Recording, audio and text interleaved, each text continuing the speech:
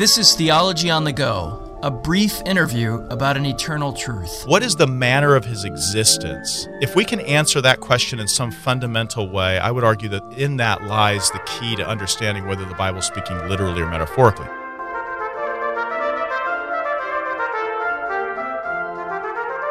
Hello and welcome to Theology on the Go. I am your host, Jonathan Master, and I am joined, as always, with my colleague, friend, partner in crime, James Dolza. James, how are you? Not crime, but otherwise great. Yeah, that's true. That's true. Partner in podcasting. So anyway, we want to do something a little bit different today. We have received listener feedback. We love getting listener feedback, and we usually can't respond to all of it in a podcast because we have other things that we're trying to get to and that require our attention. However, in this particular episode, what we wanted to do is tackle two questions that we've gotten, and we've gotten them from multiple people, and they haven't all been phrased in exactly the same way. But one, I would say, is directed at you, James, and then one was probably a little more directed at me. So I want to start with the one that is directed at you, if that's okay. Sure. Let's go. All right. So this has to do with, I don't know the specific conversation because I've gotten this feedback from people in response to a number of episodes that we've done, but it doesn't matter which specific episode this is a response to. But the question is this: when we talk about the nature of God, we've done that many, many times on this show, but the question I've gotten from people is this: when do we know in the scriptures when God is being spoken of metaphorically, and when is he being spoken of, I'll say, literally? Now, those I know aren't the best two terms to use, and so you can talk a little bit about that, but you understand the point of the question. Everybody who reads the scriptures sort of intuitively says God doesn't have eyes and ears and a right arm, but then once you get beyond that, it becomes a little more controversial. So when do we know that this is something we should actually take literally, and when is it something that we should see as metaphorical? That's a good question, and it's one that often comes up, especially in the last 10 years or so, as Reformed evangelicals are rediscovering scholasticism. We're finding out that our forebears denied the literalness of many things more than simply body parts or functions. Right. Also, passions we deny, and also anything that connotes a part we deny.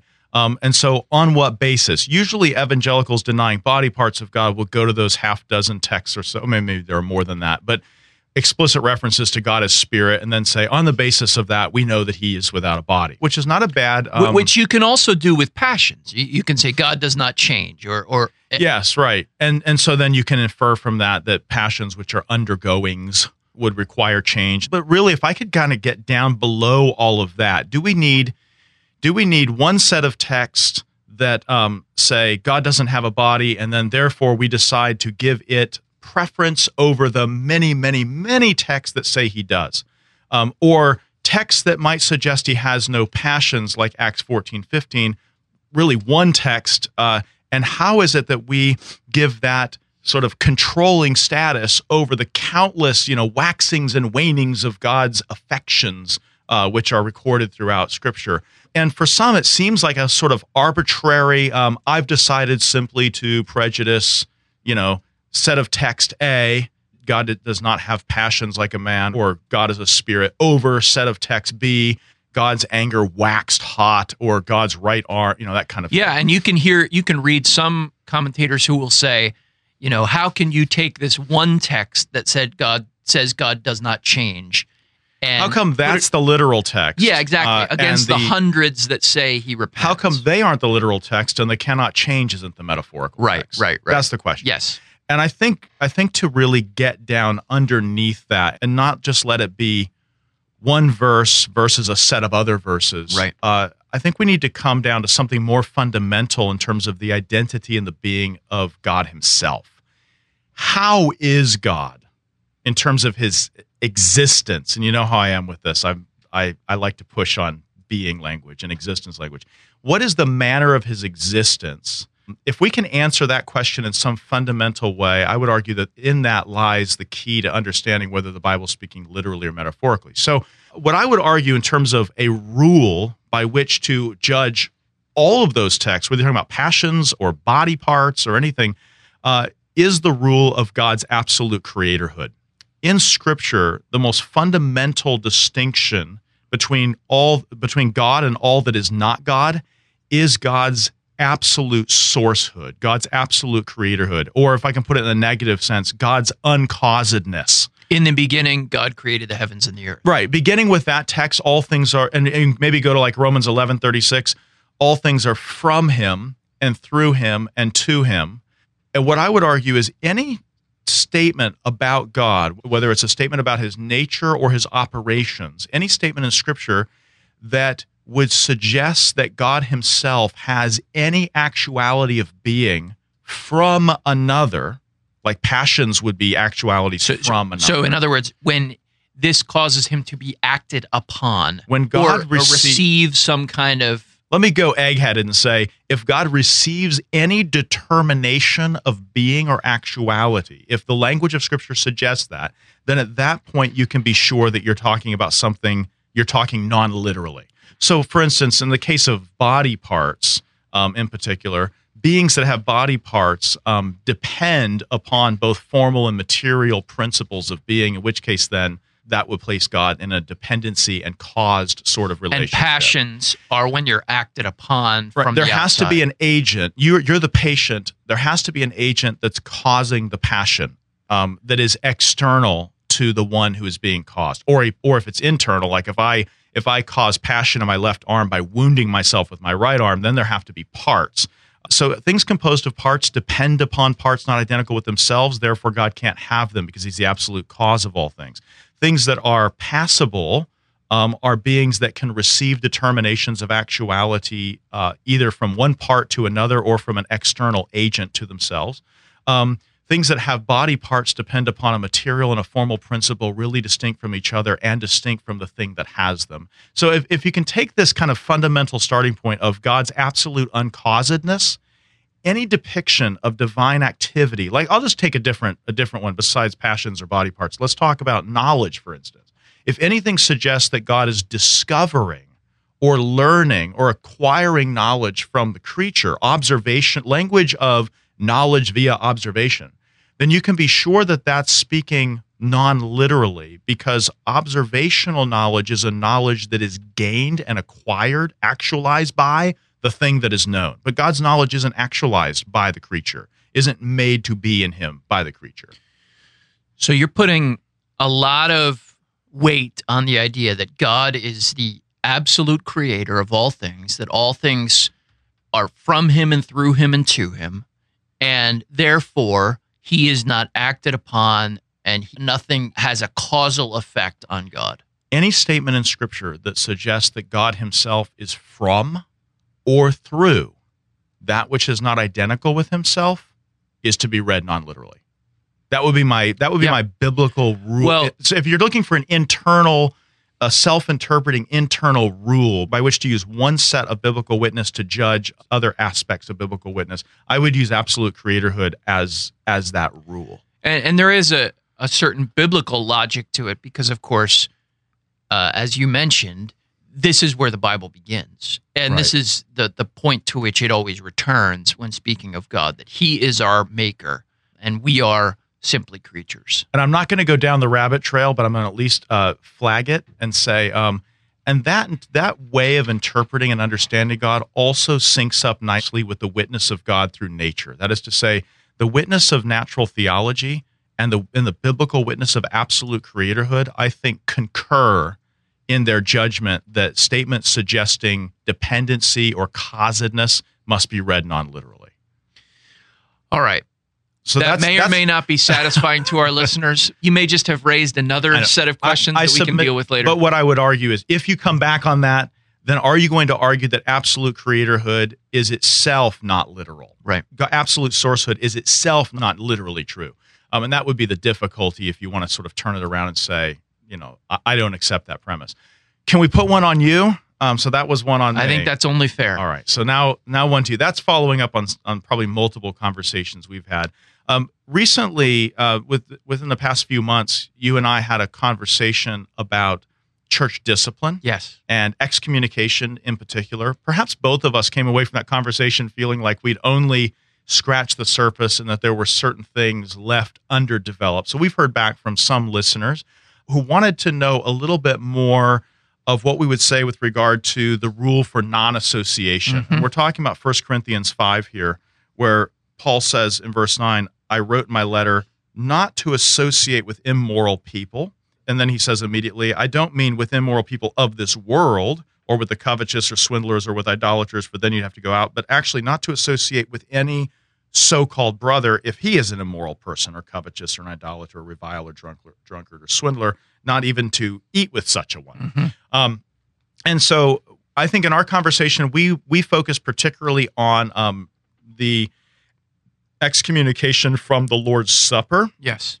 But maybe we could talk, maybe you could say a little bit more about this non-association, because it does seem to be, in Paul's language, more extensive than simply they can't take the Lord's Supper. There seems to be a thicker association that we're supposed to be shunning. What is and how is that different from what Paul is allowing, this allowable association with worldly immoral people? Mm-hmm. What is the difference between that and the non-association with the so-called brother immoral person? Yeah, the question in many cases stemmed from the fact that I said several times in our discussion, and we both agreed on this, that the picture of church discipline in the New Testament is not a picture of a kind of shunning that you see in certain traditions. So we were trying to distinguish between what we were saying, what we think the New Testament is describing, and something that is often seen in, at least in the, or understood in the popular imagination. And I think what we were both objecting to is this idea of you are dead to me. Correct. I don't receive Christmas cards from you. I don't receive phone calls from you. Right. We have zero communication. Treat you as if you're a non-entity. Right. I think that's what we were objecting to. Without question. But the pushback we received, and I think rightly so, because it was a gap, was then how would we explain the verses that you just read in 1 Corinthians 5? So let me take a stab at this and say that I think the association that Paul's describing in 1 Corinthians 5 is the kind of association in which you are essentially affirming and agreeing with the person's presentation of who they are. Because as you pointed out, as Paul points out, he is not simply saying separate yourself from all worldly and ungodly people. Now, we do see that in the scriptures. In Psalm 1, it talks about our associations. Blessed is the man who doesn't walk in the counsel of the ungodly or stand in the way of sinners or sit in the seat of mockers. And so we do find that in scripture, but Paul says that's not what he was talking about in this letter that he wrote, which we don't have access to. So what was he talking about? Well, it seems to hinge on the fact that these people are still claiming to be Christians, still claiming to have a vibrant faith in Christ, that's still naming the name of Christ. And the question in that situation is a little bit different from the question of, are you going to be influenced by them, or are you going to in some way be affected by spending time with them? The question then is, are you affirming their own designation of themselves? And so now the limits of that command to not associate are ones that are really hard for us to put our finger on today. There are things that in Paul's day would have indicated broad agreement with someone, like sitting down and having a meal with them, that might not necessarily carry the same freight today.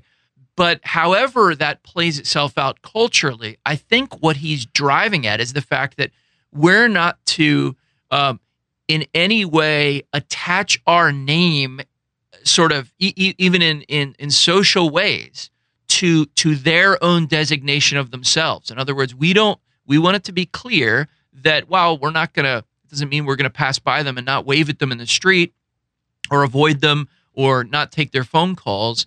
We want to make it clear that what they're saying about themselves with respect to Christ isn't in fact what Christ himself says. So we're always going to be on the side of Christ in terms of this association.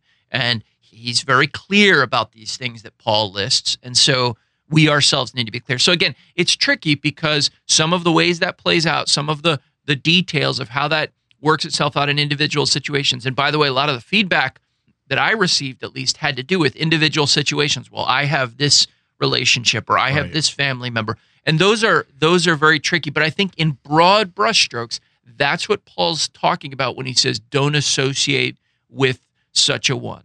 In such a way that would confirm or ratify even their understanding of themselves, false as it is, that they are a brother. He calls them so-called. Whereas sitting at a meal with an unbeliever doesn't seem to fortify a false narrative that the unbeliever has. The unbeliever isn't claiming to be a Christian. The immoral person of the world, is not claiming to be a Christian. Right. They're saying that they don't identify with Christ, and in a sense, you're agreeing with that. And the difficulty with the so-called brother is he's saying, no, this is fine. I do still identify with Christ, and this is all permissible within that identification. So that we don't want to become enablers of a false narrative of being a believer, and thereby sort of maybe even unwittingly conspiring with him in this delusion that he has about himself. That's right. So as strange as it might seem, if someone repudiates Christ entirely, that makes it a little simpler in one sense to navigate. The specific situation that Paul's describing is one where someone's saying, I am a Christian and still am engaged in all these things. Good, thanks. I think that gets us broader than simply can't come to the Lord's Supper. There is a broader context of how excommunication plays out. There is. Well, thanks. Thank you. Thanks for taking time to answer this question that our listeners have had, hopefully don't have any longer. And thank you for listening to Theology on the Go. We're always glad to hear from our listeners. And so send us emails and feedback, things that you'd like us to discuss. And if we can, we'll try to get to them.